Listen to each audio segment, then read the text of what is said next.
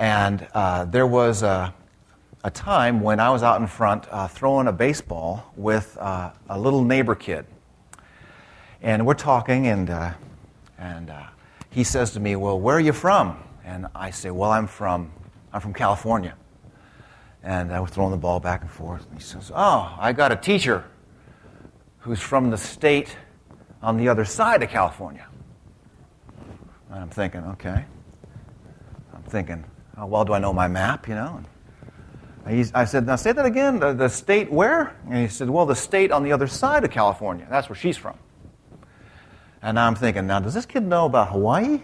I'm thinking 2,500 miles away, would he be referring to Hawaii? So I'm pausing and thinking about this, and as we're throwing the ball, I'm wondering, boy, he is trusting his teacher with all his heart that there is a state somewhere on the other side of California. And I'm thinking, I know about the water that's on the other side of California. And so as we're thinking about this, I was desperate to go inside one of Marianne's great uncles and try and find an atlas, a map of what it was. Try to find something outside of my own opinion, and to gently correct this kid to say, "No, I think I don't know what's going on there," but and you know I couldn't find anything, and that reminds me of where we are today on this Sola Scriptura Sunday. And that is that when Peter says we did not follow cleverly devised myths, we have the sure Word of God today.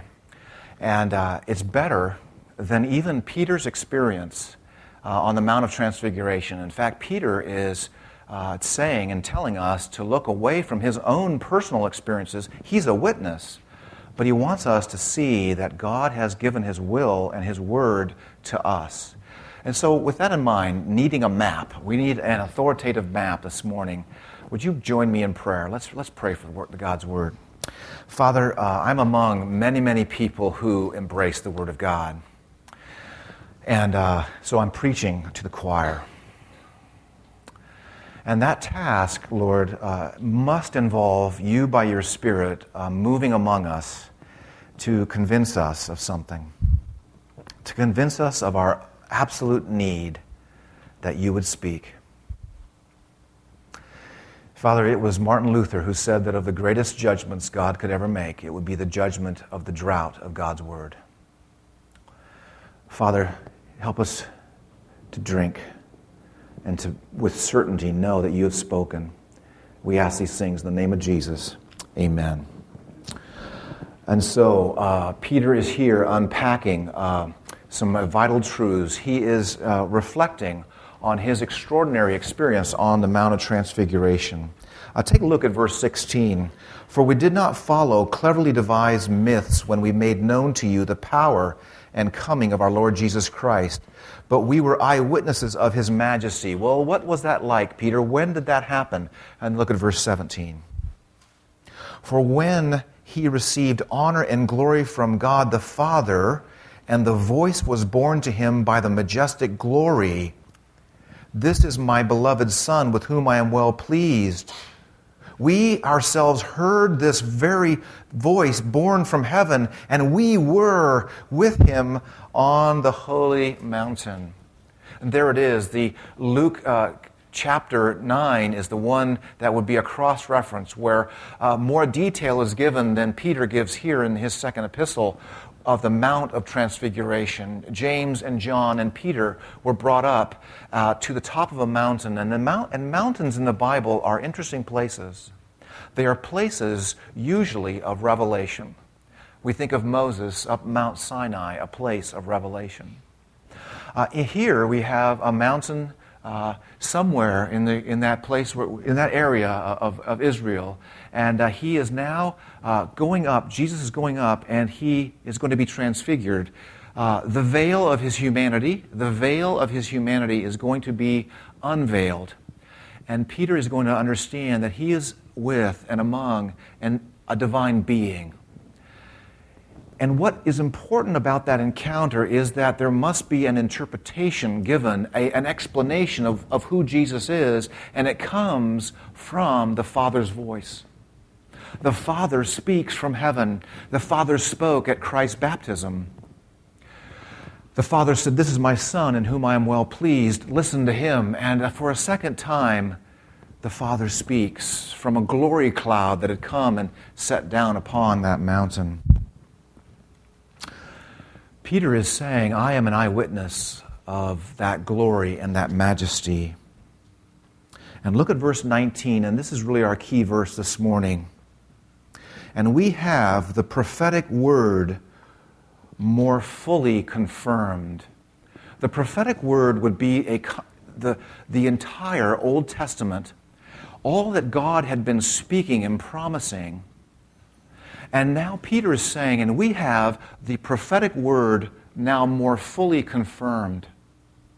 We, meaning the people of God, we, meaning the New Testament people, he's encouraging his flock and saying, you have been given revelation as well. You were not given the Mount of Transfiguration. That was something I was given. But you have been given something very special, and it is to assure you of the authority of Jesus for all your needs. You have a sure map. You have a way of understanding what God has said. You know where you are, and you know where you're going. Today is Reformation Sunday. In 1517, an unknown priest, Catholic priest, named Martin Luther, had a disputation. He had real concerns about his church. And he had 95 ideas. And he posted those as they did in that time. It was like a bulletin board. The church door was like a bulletin board, and he nailed his complaints and his discussion points. There were many things he had to talk about. The main thing he had serious doubts about, that there was nothing in the Bible about, was the idea that if you were to buy a slip of paper from some traveling huckster, it would somehow assure you that your relatives have sprung out of purgatory. If you would just give money, it was a church fundraiser, and they were building St. Peter's Cathedral, and it was a thing called indulgences. And Martin Luther was studying his Bible, and that always leads to trouble. And he couldn't find it anywhere, and so he stood on Scripture alone. And he was put on trial, and his life was on the line, and he began to write books. He was a professor. He began to write books and commentaries, and he found so much of what his church had taught him, it wasn't there. And then he was put on trial in 1521, and it's called the Diet of Worms. It's a gathering of religious ecclesiastical authorities. And he's being charged with heresy. And his life is on the line. And they've taken his books and they've thrown them on the floor, and they say, deny, recant all of it. And he argues back and says, but much of what I've written, the church has already agreed upon. Why, you agree upon some of the truths I've said. But if you're asking me to recant from what I've learned from Scripture, here I stand. God help me. I can do no other. I am not going to back down and deny the Scriptures as my final authority. Sola Scriptura means this. It means that ultimately, in the church, in disputes and in controversies, and when we're wrestling with what we should do, how we should worship, ultimately and only we have finally the Scriptures. They are the final verdict upon what should bind our conscience. And that is for our good. And Peter is saying the same thing in verse 19. We have the prophetic word, all that God has said now made more sure. And then he encourages his flock with these words, to which you will do well to pay attention as to a lamp shining in a dark place. And so you can take your Bible and you can say, this is my lamp. This is how I am guided in my life. There is darkness within me. There's darkness outside of me. But this is the lamp. And I am called to pay attention to it and to keep a great reverence for it. We don't worship the Bible, but we are desperate for its instruction and its truth. And so it shapes every aspect of our life because we are desperate to get out of this darkness. Look at verse 19. It has such a beautiful flow to it. You would do well to pay attention as to a lamp shining in a dark place until the day dawns. Look at that poetry. And the morning star rises in your hearts. And so here we are. We're looking at this scripture, and it's functioning like a lamp during the night. And how long will it function as a lamp in the night? Until the day dawns. Peter is saying the scriptures are reliable, trustworthy. We would use the word inerrant, infallible, sufficient. And the scriptures are here, and they're guiding you until a day dawns, until the morning star rises in your hearts. That's such a beautiful picture. What does it mean? It's the picture of night and morning. And I don't know what it is about Hawaii. If you thought Hawaii was a kickback, laid-back place, you should see how many people are up at 5:30 in the morning. You should see the Poly Highway here out here at 6 a.m. in the morning. People, I would say the vast majority of the island is up before the sun rises every day. And there are people every day, and I hope you've seen, we don't on the windward side here get to see sunsets, but we're part of the rising of the day. We see sunrises. And in this valley and where you live, the purple hues and the beautiful golden rays and you're saying goodbye to the darkness of the night. And there's one last image, and you're not sure, is it part of the night or is it part of the day? There's one image prior to when that sun comes up. It's the image of a morning star. And you're seeing the morning star in the darkness, but you know it's indicating that the great rising of the sun is about to take place. The darkness is being diminished and the morning star is rising. What is Peter saying? Peter is saying this sufficient, inerrant, infallible lamp guide, someday you will not need it. Someday you will not be thumbing through the pages of Scripture to try and figure out what it's like to follow God and what it looks like to believe in God. Someday you will be in God's presence. You will not have to meet with God as Peter did on a mountain, and the glory of God came down from heaven, and it was just a moment in his life. The glory of God and the joy of his presence will be your experience forever and ever and ever. And I think Peter's just trying to struggle, and he's guided by the Spirit to give us this inspired word. What's it like? It's like when you see a morning star at the end of the night, and you know the morning is here. But we are still in the darkness. The dawn has not quite become visible yet. But you already are part of that day that's coming. The rays of that sun have already come and entered into your soul. God has authoritatively brought you out of the darkness. And He has sovereignly brought you into the kingdom of His Son through the forgiveness of sins, and you are part of the age to come now. That's why we worship.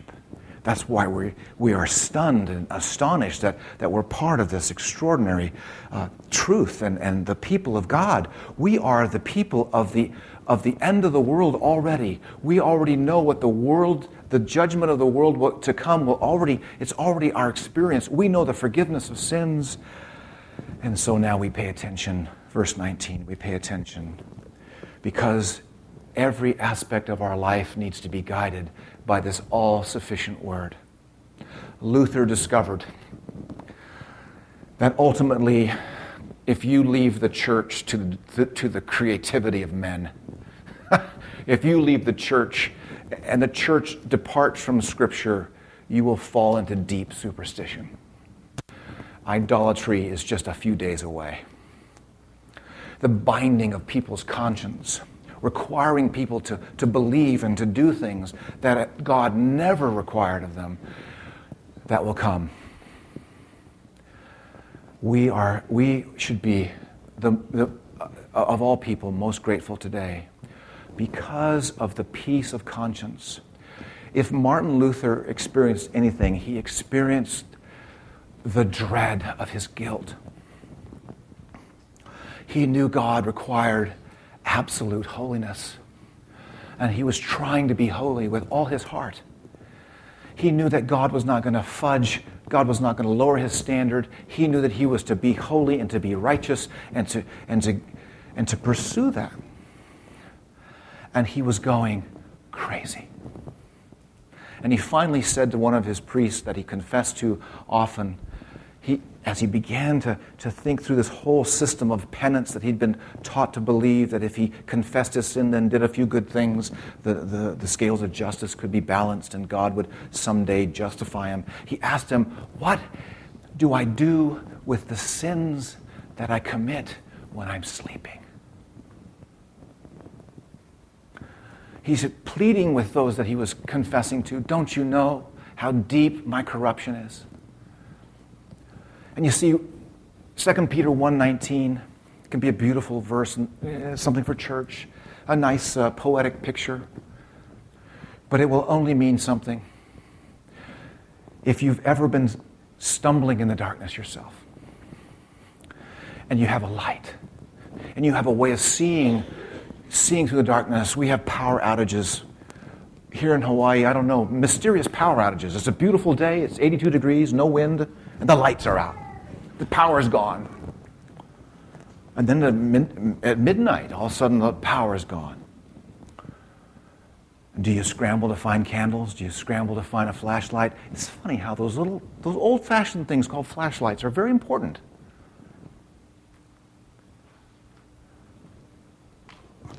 Are you desperate to see the darkness inside you dissipate and be overcome by the power of God's Word? To be transformed, to take your assumptions about your life and what you need, what should function as your hope. You see, all of us today, to really believe Sola Scriptura means that's my only hope. But we have lots of other sources for hope. For some of us, it may be the first time that we've ever begun to think that maybe what I've been taught about myself, this beautiful little self within me that's going to rise up somehow, maybe it's not that way, and maybe there is no hope within me. Maybe the hope comes outside of me. The hope comes through hearing the preaching of God's Word. The hope comes through studying God's Word. The hope comes through hearing the Father's voice. Remember, that is what the Mount of Transfiguration is about. Peter was there and he heard the Father's voice. And what did the Father say? The Father said, listen to my Son. The Father is doing that right now. The Father is speaking about His Son right now.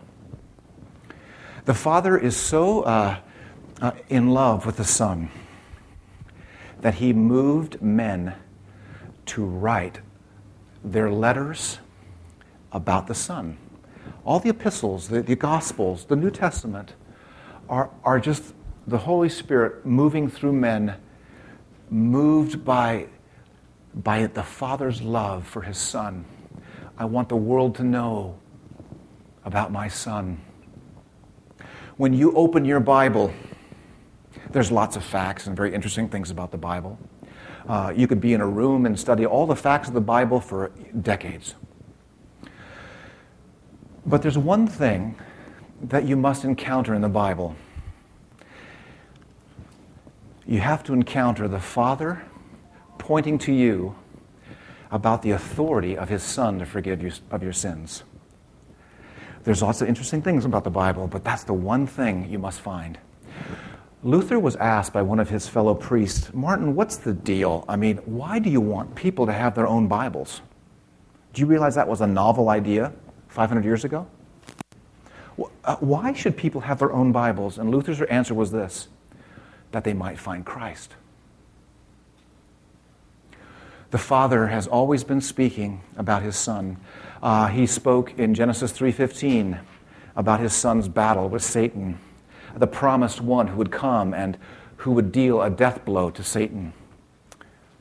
The Father has been preserving the world through the covenant with Noah, and he preserved the world. He judged it, but he kept it, and he preserved the world through Noah's descendants.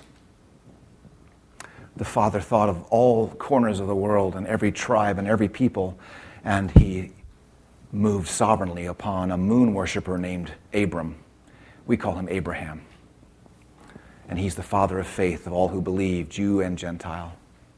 Abraham's people ended up in Egypt, and God remembered their cries and his covenants that he'd made previously, and he calls them powerfully out through a man named Moses, and he makes another covenant with man, and he is moving the plan of redemption along.